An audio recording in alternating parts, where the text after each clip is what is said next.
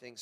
But yeah, let's get into Matthew 21. Today, of course, is Palm Sunday. The rejoicing of the coming of the Lord. And so, Father, we come before you and we rejoice. In the midst of a rainy morning, we rejoice that you have come. And there's so much to learn during this season of Scripture. Holy Spirit, I just ask that you ready our hearts and our minds and our spirits to receive what you're speaking to us in this hour. In Jesus' name, amen. All right, Matthew 21. Now, when they drew near Jerusalem and came to Bethphage at the Mount of Olives, then Jesus sent 2 disciples, saying to them, "Go into the village opposite you, and immediately you will find a donkey tied and a colt with her.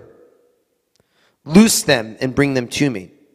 If anyone says anything to you, you shall say, 'The Lord has need of them,' and immediately he will send them." All this was done that it might be fulfilled, which was spoken by the prophet, saying, "Tell the daughter of Zion, behold, your king is coming to you, lowly and sitting on a donkey, a colt, the foal of a donkey." So the disciples went and did as Jesus commanded them. They brought the donkey and the colt, laid their clothes on them, and set him on them. And a very great multitude spread their clothes on the road. Others cut down branches from the trees and spread them on the road. Then the multitudes who went before and those who followed cried out, saying, "Hosanna to the Son of David. Blessed is he who comes in the name of the Lord. Hosanna in the highest." And when he had come into Jerusalem, all the city was moved, saying, "Who is this?" So the multitude said, "This is Jesus, the prophet from Nazareth of Galilee." All right. So we have, of course, the story of Palm Sunday leading into Holy Week. But there's a context to understanding this story, right? What we do know here is this, that Jesus is entering into the city preceding or right at the beginning. It's a little difficult to really determine in the text during the time of Passover, right? And what is Passover? I mean, this is the story and the reality of a liberation from a physical place of bondage. And in biblical times, and even in Jerusalem today, right now, there is a hustle and there is a bustle in the streets, right? You have to get the leaven out of your homes, the yeast out of your homes. Today, the ultra-Orthodox will actually take anything that is of a food and that might have the potential to have yeast. They actually would take them, throw them in big garbage dumpsters and light them on fire. Like, to be that serious, right? Your sin being consumed by fire. They're doing that right now, or rather they would have done it in the last couple of days. Now, of course, 2,000 years ago, there's a hustle and bustle because, you need to find, right, the lamb, which was usually taken from, interesting enough, the village, the town of Bethlehem. And so there is all of this. There's a gathering of people. There's a rejoicing and a celebration that the children of God have been delivered from a place of bondage. And it's in this context and in this hope and in this memory that Jesus makes his triumphal entry into the city. And it says here that he does this from the Mount of Olives. And so for those of you who have not seen this or have experienced this before, here's an aerial shot of where we're going from, okay? If you take a look in the center of the picture here, right, the golden dome right there, that is the Dome of the Rock, that is where the place of essentially the mercy seat, the inner chambers of the whole of the temple would have been at the times of Jesus. Okay, and if you just go east, or if you go right, but if you go east, you're going to see a road that's there that kind of loops around, and you see a bunch of trees that are there. Everyone sees that? Because I don't have a laser pointer. Can everyone see what I'm talking about? All right, that right there is the famous Mount of Olives in the Garden of Gethsemane. It's right there. Okay. So here we go. Thank you, Google. So we have the Mount of Olives. We have the entrance into the city. And Jesus is praying at the Mount of Olives. He gets on the donkey. he goes and rides down the donkey, and he enters into the city. This is 700 feet plus. That's it. Is it a major journey? And it's not a major mountain. I'm telling you, if you're out of shape, okay, it's a major mountain. But it's not that much of a walk. I mean, we would probably classify it in America as like a decent hill. All right? This is not like a mountain. This is like, all right, you're walking up a hill. Okay? A decent hill. Right? So he gets on the donkey and he is going to, I don't want to say walk, but ride the donkey down and go into what's known as the Eastern Gate. Before we get there, here, up on top of the horizon there is the Mount of Olives. This is very powerful. What separates the city, the Mount of Olives, is a valley known as the Kidron Valley. This is where Jesus is going to go across. And this Kidron Valley is the location where David leaves Jerusalem to flee Saul and also to flee his brothers. And he goes into the Kidron Valley, and that Kidron Valley dumps out into the Judean desert. This valley is also going to be the place where the scripture says prophetically that one day, right, when Messiah comes back, he places his feet on the Mount of Olives, that there'll be living waters that will flow from the Mount of Olives, essentially, and down the Kidron Valley that's going to cause the desert to bloom one day. Right? That's all it right there.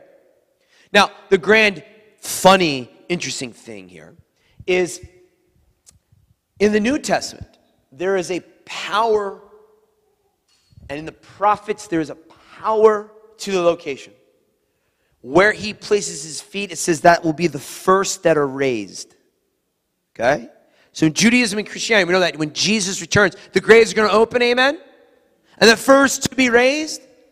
The first to be raised is the belief that the people that are right there, or rather the dead bodies that are right there at the location of Jesus' return, will be the first to come out of the graves.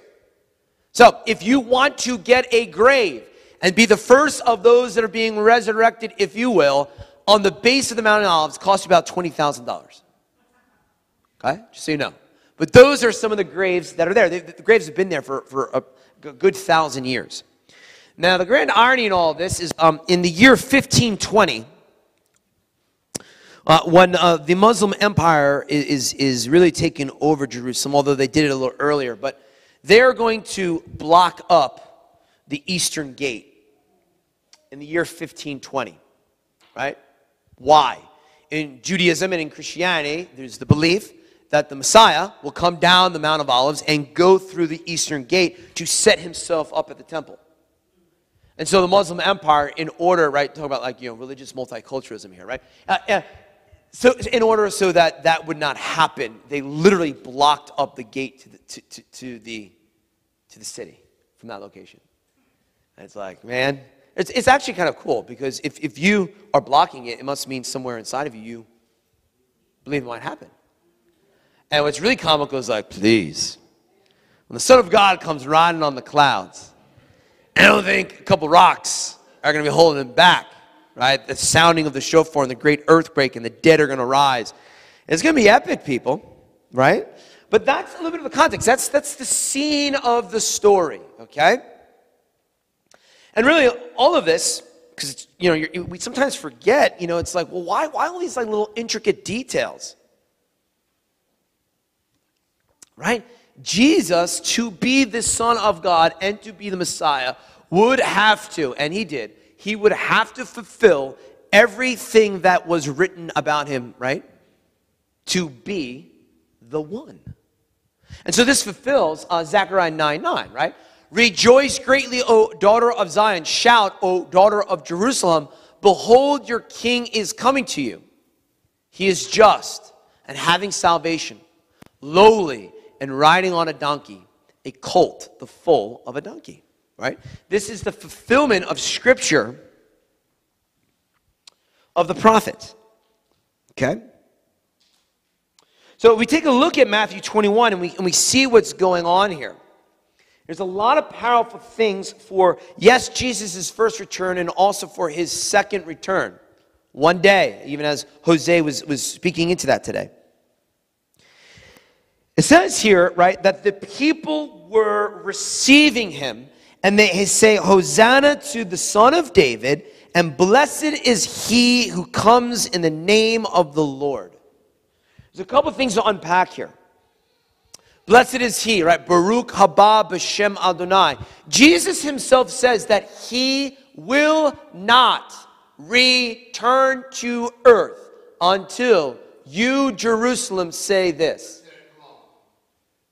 I know it's very cute and it's very nice that we need to preach the gospel to the people in the middle of the Amazon. And I believe that, and we should.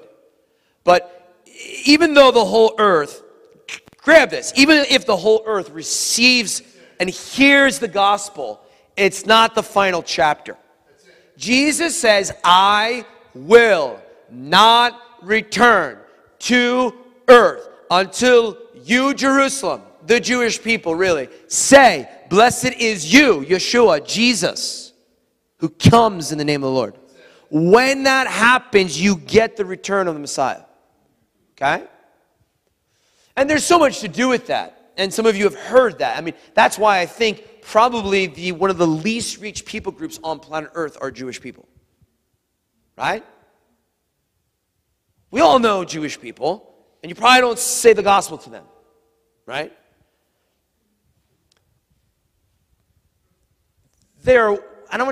All people, and that his house is a house of all nations. Amen. But he's not returning when all the Italians say, blessed is he who comes in the name of the Lord. Okay? He's not coming back when all the Americans say, blessed is he who comes in the name of the Lord. He's coming back with fire in his eyes to return to his place, to his throne room.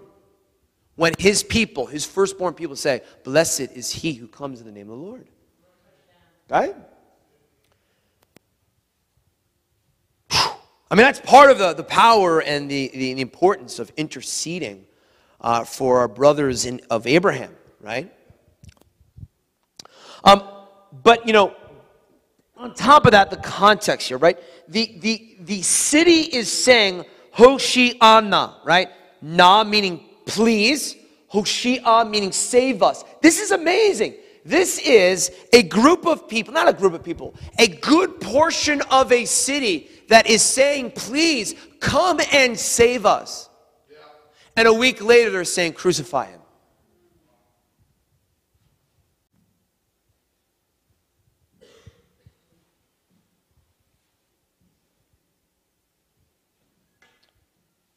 Why? Everyone wants to be saved. Some of us don't want to be saved from the things that we're supposed to be saved from. That's it. Come on, man. Everybody wants to be saved. That entire city wanted to be saved. We in this house want to be saved, but some of us may in fact, like that city, like that week, we really don't want to be saved from the things that we need to be saved from. This is conditional Christianity. This is, I get saved, I have become born again, I'm good to go. No. Because a week later, you would say, crucify him. Get away from me. I don't know you. I don't want to know the power of the death and resurrection of Jesus. You see, we want to be saved, but Jesus is telling to us, okay, you say, oh, please save me? Save me from what? Save me from eternal damnation? Save me from the flesh.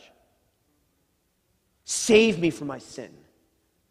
Save me from everything and anything that is lifting itself up above the cross in my life.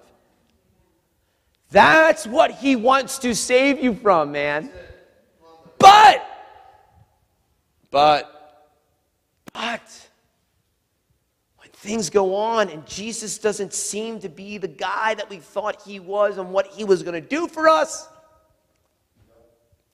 we can say crucify him. Because what is Jerusalem saying here? Come save us. Come and defeat the Romans. Set up your own political kingdom. That's what they want to be saved from. But Jesus said, no, I'm coming to save you from yourselves. I'm coming to save you from yourselves. And I'm getting stirred up, man. I'm just feeling in the spirit. I wasn't even thinking about this when I was putting this together. That there are believers in our day that want to get saved. And they do get saved. But they don't get saved from the very thing that Jesus wants to save you from. The fear, the anxiety, the hurt, the bitterness, the greed, the lust, the pornography, the worry, the convenience. Convenience. I'm going to hold on to the things that I want to hold on to. Jesus is like, no, man. I haven't come to save you just for salvation into eternal life. I've come to save you from yourself.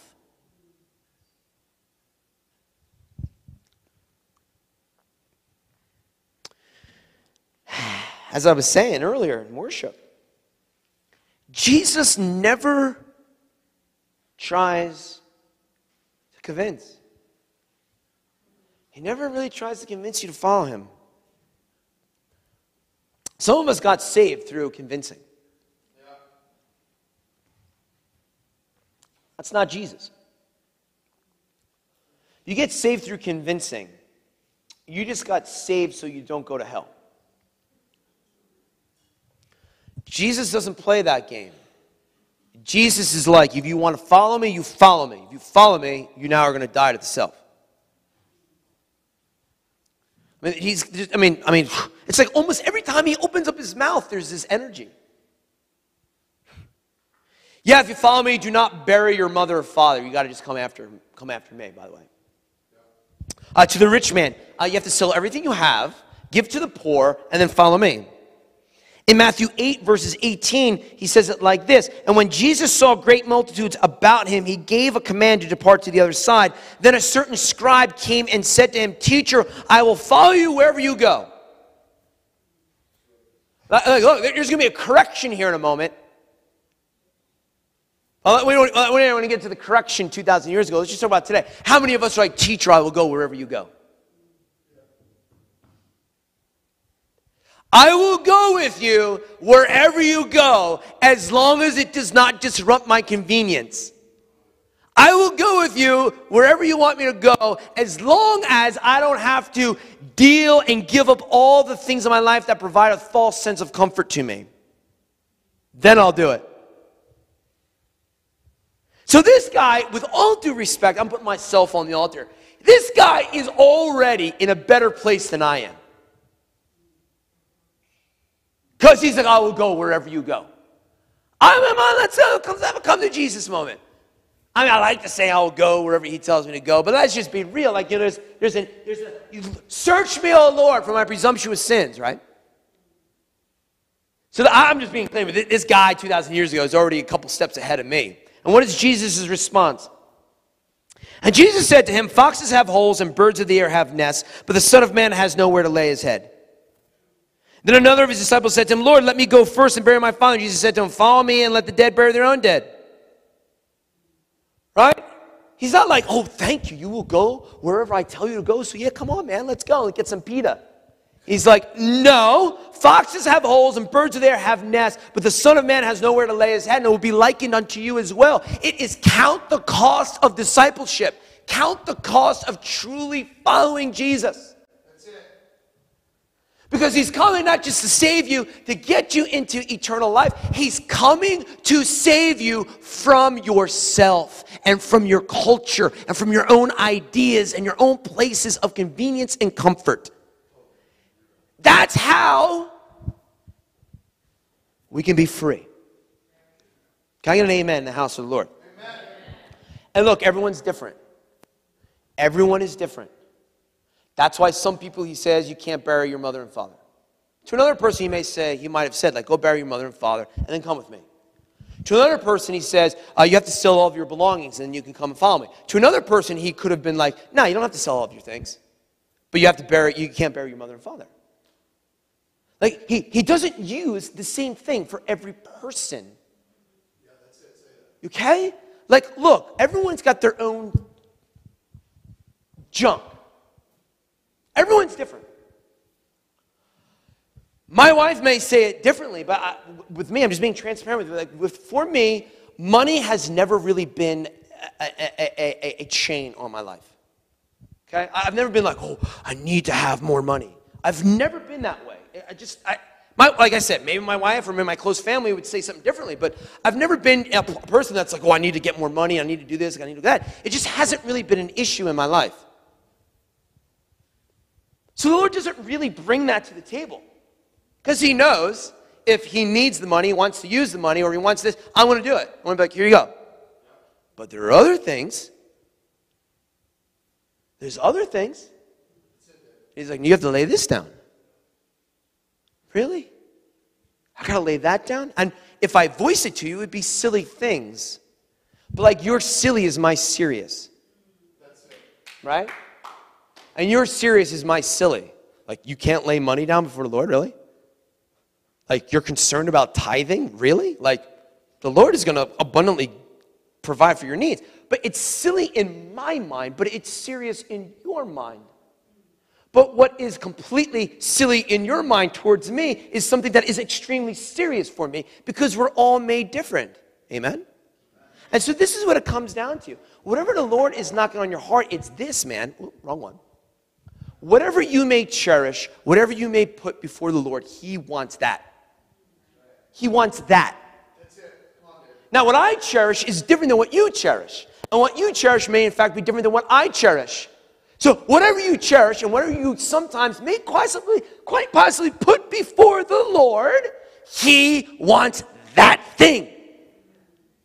That thing. And for Jonathan, it's going to be different than me, right? That's just the way it is. Or maybe it's the same because maybe we have the same hang-ups. I don't know. What do you cherish? Time? The right to be right? That's probably the one that I really had to deal with. The money thing I'm cool with. The right to be right and prove my way. I was the one that he wants. Shut your mouth, bro. Okay, Father, I'll shut it. Just shut it. You don't have to be proven correct. Just be quiet. Okay.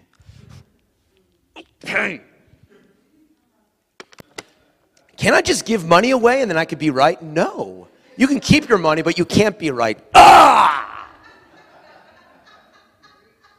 Can I just buy my way to be right? No, bud. You gotta leave it down. Okay. Here is the thing, right? We can't make these blanket consumer-based identity models for believers. We're all unique and beautiful in his image, but we all have our own unique pasts, and we all have our unique idols. He wants the thing, whatever it is that you are really cherishing, right? And that's what we see in the model of what it means to be a disciple. And that's why to a rich young ruler, it is money. And to another person that probably has some family issues, it's family. And to another person that is dealing with fears and needs and wants, he's saying, you got to lay that down. Right? Someone who is really cherishing their community and it's all about the village and it's all about the town. It's like, man, foxes don't even have a place to go. You got to follow me. You're not going to be able to be rooted in a town or a village. Right? Whatever you have, man, you can tell by what gets your spiritual things flared up. Right? I'm telling you, Jesus is not convincing you to follow him. He's doing the opposite. He's doing the complete opposite. You don't want to follow him because you don't have what it takes. I'm here if you want it, but to do it, you have to lay down the thing that you cherish. Whatever you may cherish, whatever you may put before the Lord, and I mean whatever, ministry, church, family, your son, your daughter, being right, money, career path, 401k, whatever it is, whatever you cherish, he's like, I want that. And I'm telling you, the greatest liberation is this. Like King David, search me, O Lord, show it to me, and I want to give it to you before it even becomes a problem. Get ahead of the curve. How wonderful would it be if Jesus comes to you and says, I wanted X, but you already gave it to me. How awesome it is. How faithful you were, and you are my good and faithful servant. I am telling you, it is one of the most amazing things. There have been times when I've tax return season. A little federal stimulus check that we got in the mail. when you feel the pull of its weight and its glory. And you're like, you know what I'm going to do? Before it even gets there, I'm going to give some of it away or all of it away. Just give it away. I don't even want it to have a place of root. We did that on the first, I hate saying things like that. We did that on the first COVID stimulus. Took the money and just gave it away to everyone that we can think of that needed it, right? It's like, I don't want that sting. I don't want that taste. I don't want that thing. And I'm telling you, like within weeks, we got the money right back.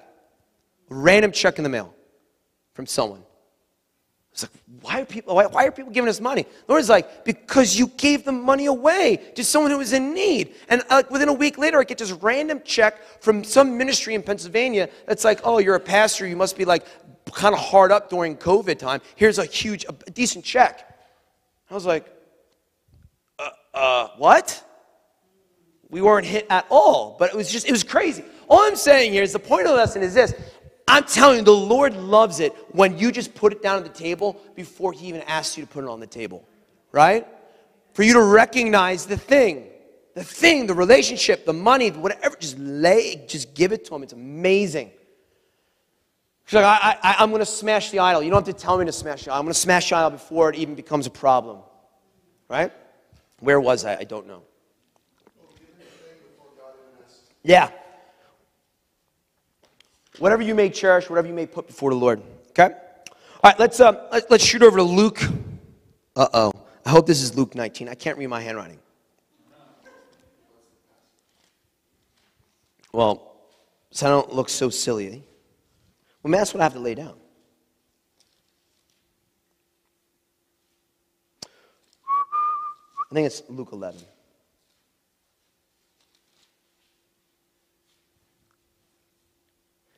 No, it's not.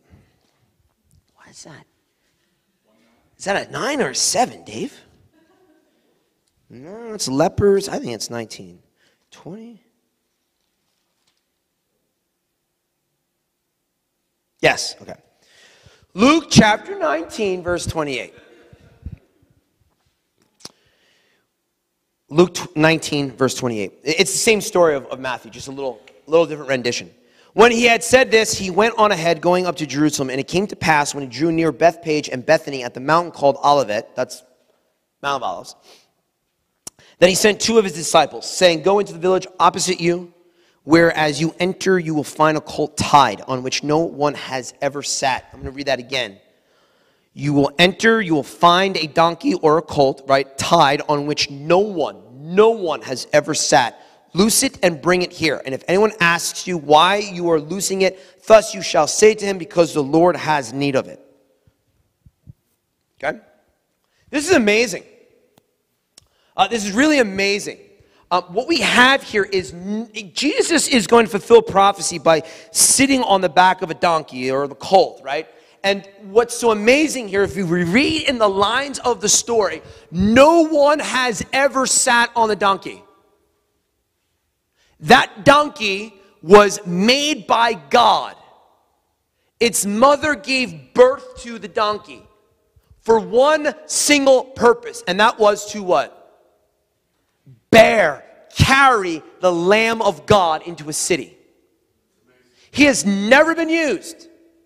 And he's never been used, but he was designed for this given purpose. But he's never been used before. And the only thing that's keeping him from being ushered into his destiny is 2 things. For a disciple of Jesus to say, it's time. Wow. It's time. And for a rope. And a rope to be untied. Untie the rope. Loosen it. You see, guys, let's bring it to today. It doesn't matter if it's Jerusalem 2,000 years ago, or if it's Bristol today, or it's Philadelphia today. This is the reality. The reality is this. To enter the holy city, the Lamb needs to be carried by a donkey. And I'm telling you right now, who's the donkey? You and I. You and I are the vehicle to make the entrance of Jesus real to people. But we cannot be used until someone says, go, it's time, be used. And we cannot be used unless the ropes come off of us. We cannot be used until the ropes come off of us. We need to loosen the ropes in order to follow the message of Jesus. Let's go to Hebrews right now. Hebrews chapter 12. And can we have whomever is going to be kind of doing worship at the end? It'd be great.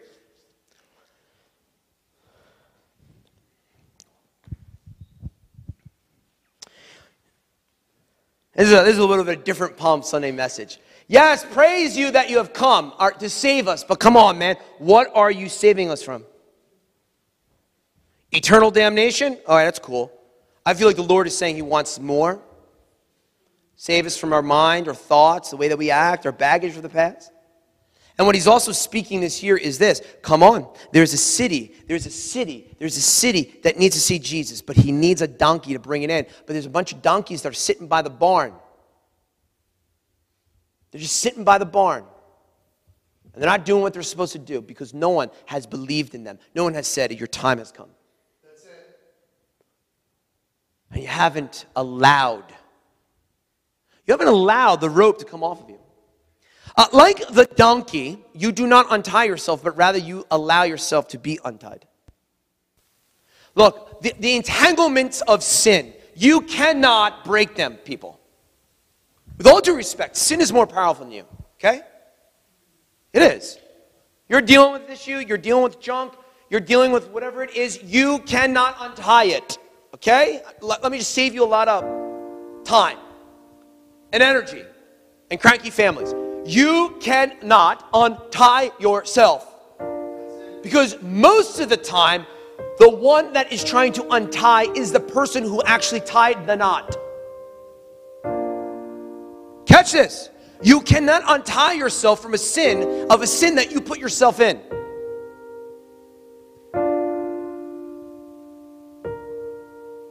What you're going to do is you're just going to make the knot tighter. Come on. Most of the things that we do, not because the enemy is doing it, it's because you've done it. Because putting a rope around the mouth of a donkey next to the barn is very convenient. It's very safe because you know what's next to the barn? The food. You know what's next to the barn? The shelter. You know what's next to the barn? The guidance of the farmer who's going to take care of me. It's very convenient to stay on the property of the barn, right? It's like the old saying, right?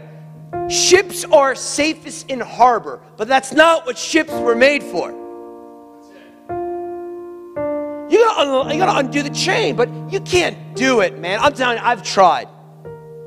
The only thing that will untie you is a belief and an understanding of the destiny of God. That your mothers, all the way back to the time of Eve, was born and created and had progeny because you have a destiny for this moment now. And what's the destiny? To bear the Lamb of God in a city. And when we step into that understanding, when we open ourselves up and say, Jesus, have your way with me. Get rid of anything that I cherish. The safety of the barn, the convenience of the barn. Go and take it from me, dear Jesus, and you will be released. You can't do it yourself. I'm telling you, if you want to talk to me privately, I can tell you the years of stuff that I was trying to untie and trying to untie and trying to untie. And I tie it and I get going and I realize that there's another rope on my one leg. And I untie that rope and I'm doing well and boom, my right leg has another tie that I didn't even see. But when we invite Jesus so you can have everything that I cherish, and I lay it down at the feet of Jesus, and I open up my arms, and I open up my spirit, and I say, I want to be free. Even though those things that were entangling me made me feel free. No, they don't make you feel free. They make you dependent. The most horrendous thing. Joseph Stalin, the infamous, horrible communist dictator, right? Says it's essentially coming off of Machiavelli. He says, it's better to be feared than loved, if not both. See, what makes things so oppressive is that the donkey loved his rope. Don't lose this. Don't lose this. I beg of you, do not lose this, because we are entering into a chapter of humanity. We're entering into a chapter in the United States of America where the donkeys of the Lord need to be released. And they have a prophetic voice like Balak. There's a release that has to happen. And I'm telling you, people, many people love the thing that oppresses them.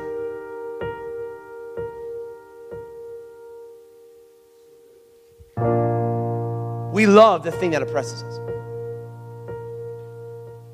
It gives us comfort. It gives us a grid to understand. And the thing is, if I am getting a little upset and I am getting a little nervous and I am getting a little worrisome, I know that if I go back to that thing, it will provide the comfort for me again. You know what that's called? Do you know what that's called? That thing that you go to, that's your God. It's your God. Provides the comfort. The rope becomes the God. The chain becomes God. Everyone's changes something, doesn't Paul not say? Exchange the chains of sin in order to take on purposely the chains of love of Jesus.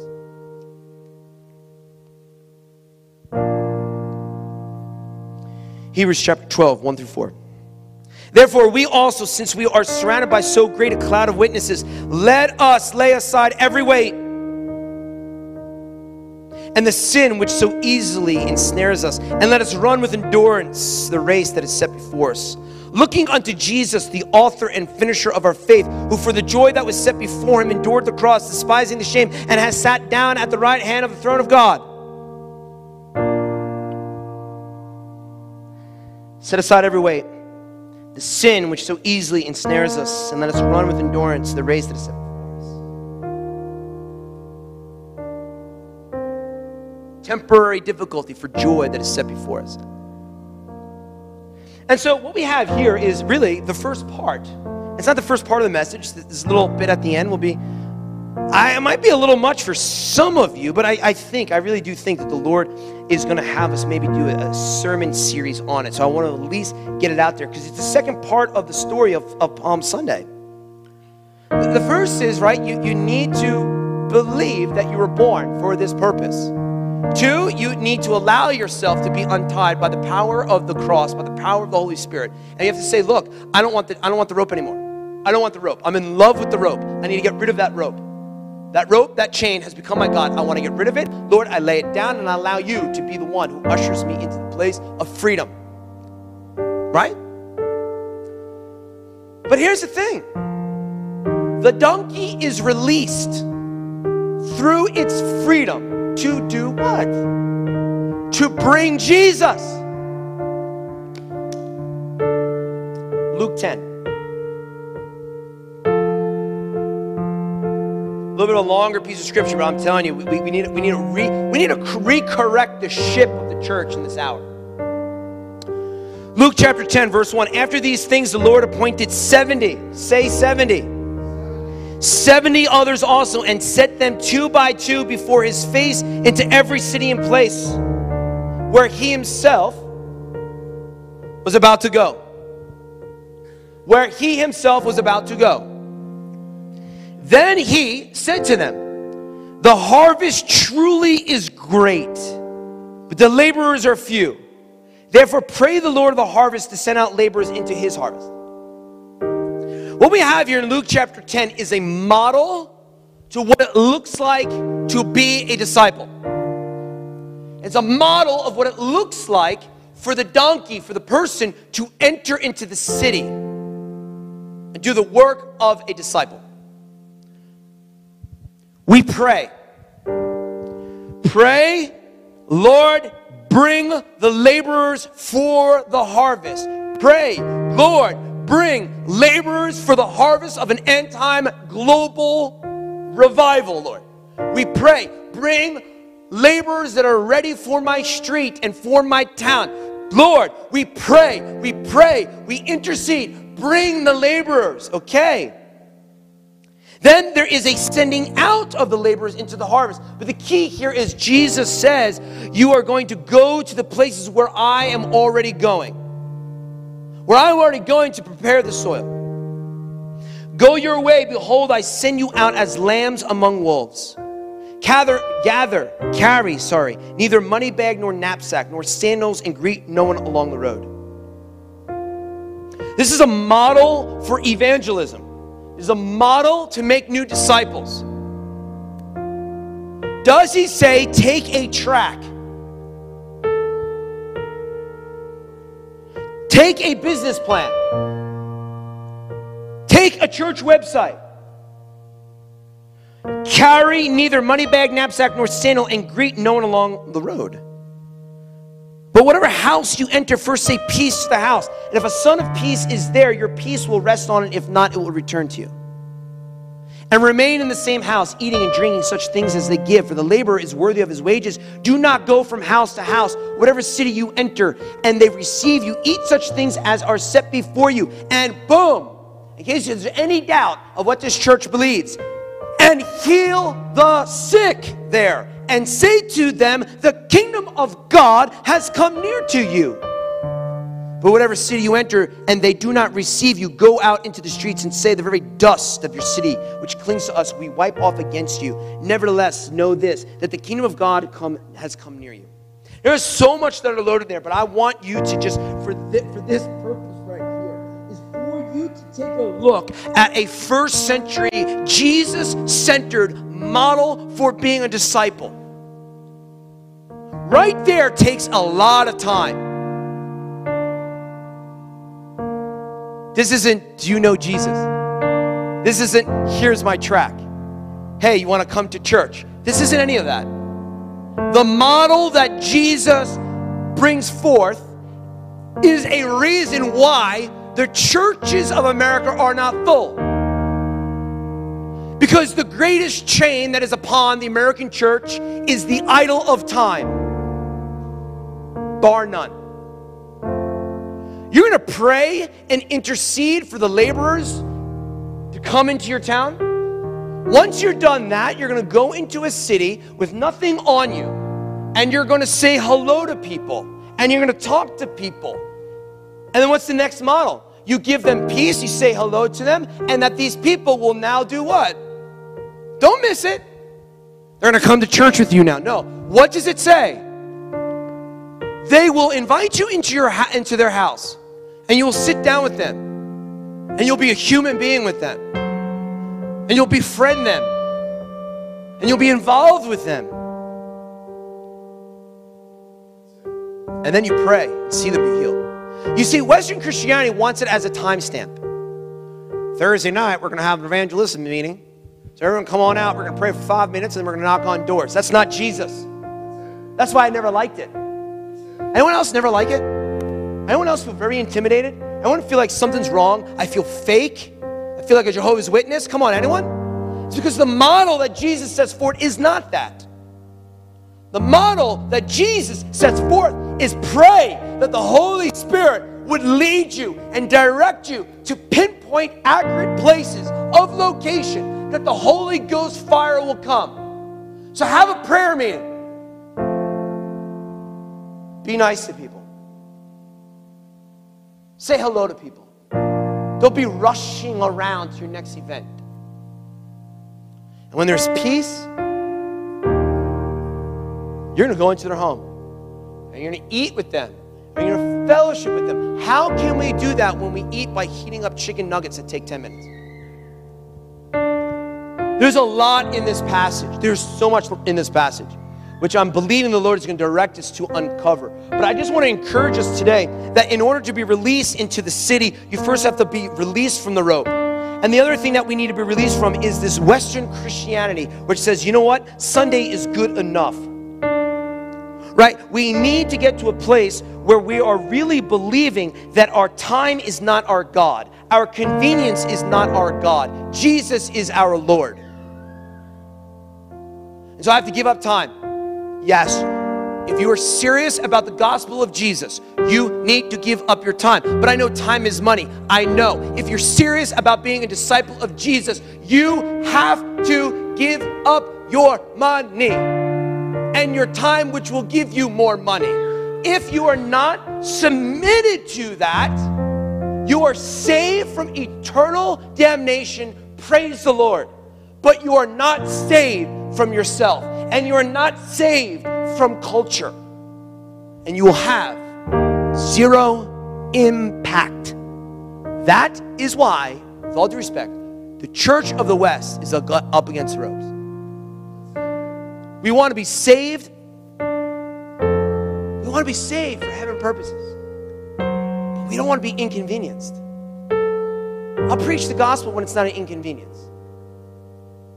Dude, this is Luke 10. Matthew 10 is serious. It's like you're praying, you're having a prayer meeting, and then from the prayer meeting, you're like, Lord, expose and show us who the person is that I'm supposed to interact with. Then you interact with them, then you go into their home, and you have dinner with them, and you talk with them, and then you pray and set them free.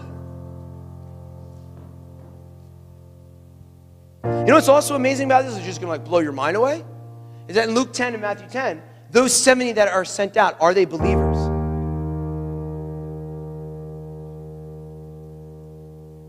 They're not even believers yet.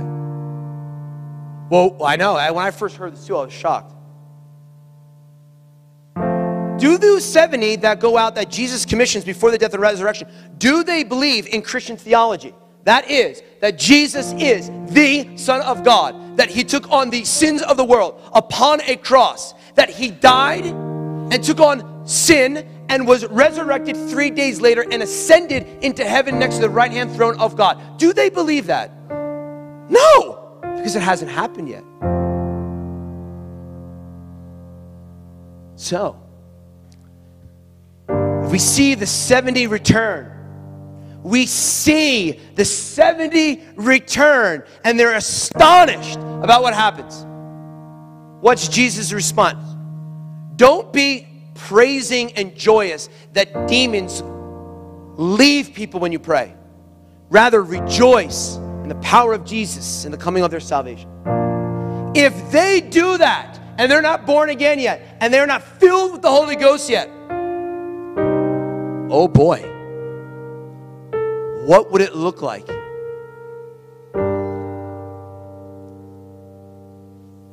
on, let's stand up. I know this is much. I want to make sure that we don't lose this punchline.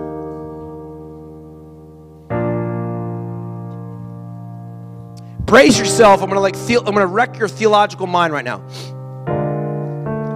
Listen here, right?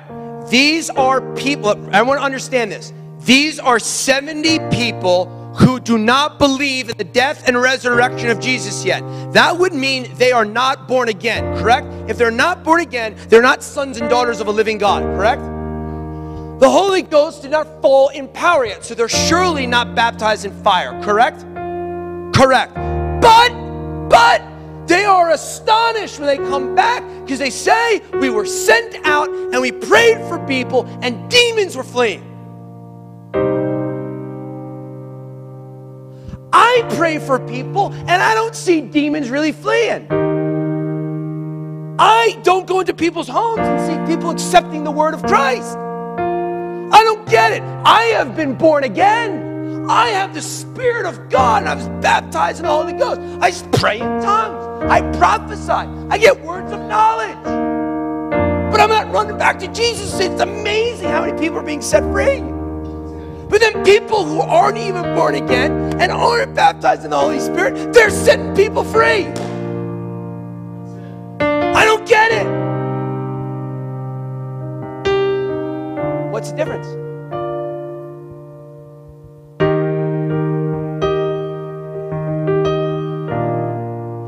They did the formula that God said.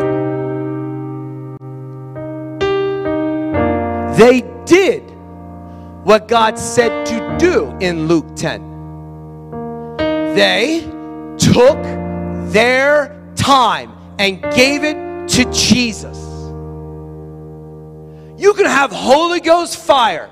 You can have a revelation of the words of Christ through the Spirit of God. But if you do not lay your time down at Jesus, then these guys who weren't even saved yet will be more effective. You want Holy Ghost fire this Easter season? We want to see a great revival of the Lord? Just do what 70 unbelieved, non-saved, non-Holy Ghost filled people did. Time, money is not my God. My God is this man who he is saying is his father. I don't even completely understand it yet, but this is who I follow. Amazing! Time, resources, and giving that to the Father, may in fact trump any Holy Ghost fire that you have. Because you're not doing what he tells you to do. Lord, we come before you, and Lord, I just pray that this is received. Because Lord, I desperately want first to see people released from the ropes that they have put upon themselves. Lord, I long to see deliverance so that donkey can be free, so that donkey could be released into its destiny, so that donkey could bear the Lamb of God into a city. Holy Ghost, I pray right now on this cloudy, rainy day, release the ropes, Jesus. Release the ropes, oh God. Release the chains, oh God, of convenience. The chains of money. The chains of time.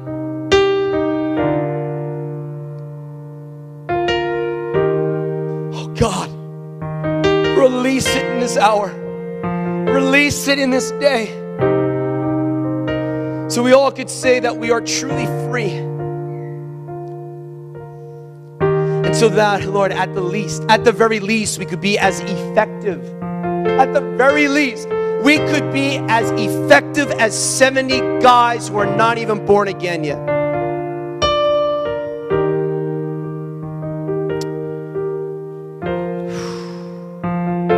Hoshiana. Save us. Lord, we thank you that you have saved us to bring us into the pearly white gates, into the throne room of God, into eternal salvation. But Lord, I ask right now that you save us. You save us from any rope, any chain, any culture, any perception, anything that is still holding us back from being released into our destiny as disciples, as sons and daughters of the Most High God. Lord, release that and save us from that right now. Release us from that right now. Right now in Jesus' name. Release it. Lord, I break it right now in Jesus' name. It must be broken in Jesus' name by the Spirit of God and by the blood of Jesus.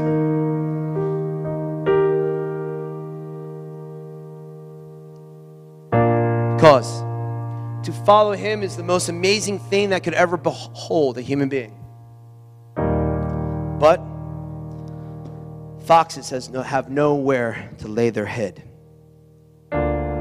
So let it be so. In Jesus' name, amen. Have a glorious Holy Week. Hag Sameach, or Happy Passover for those that are observing. See you Friday. Good Friday.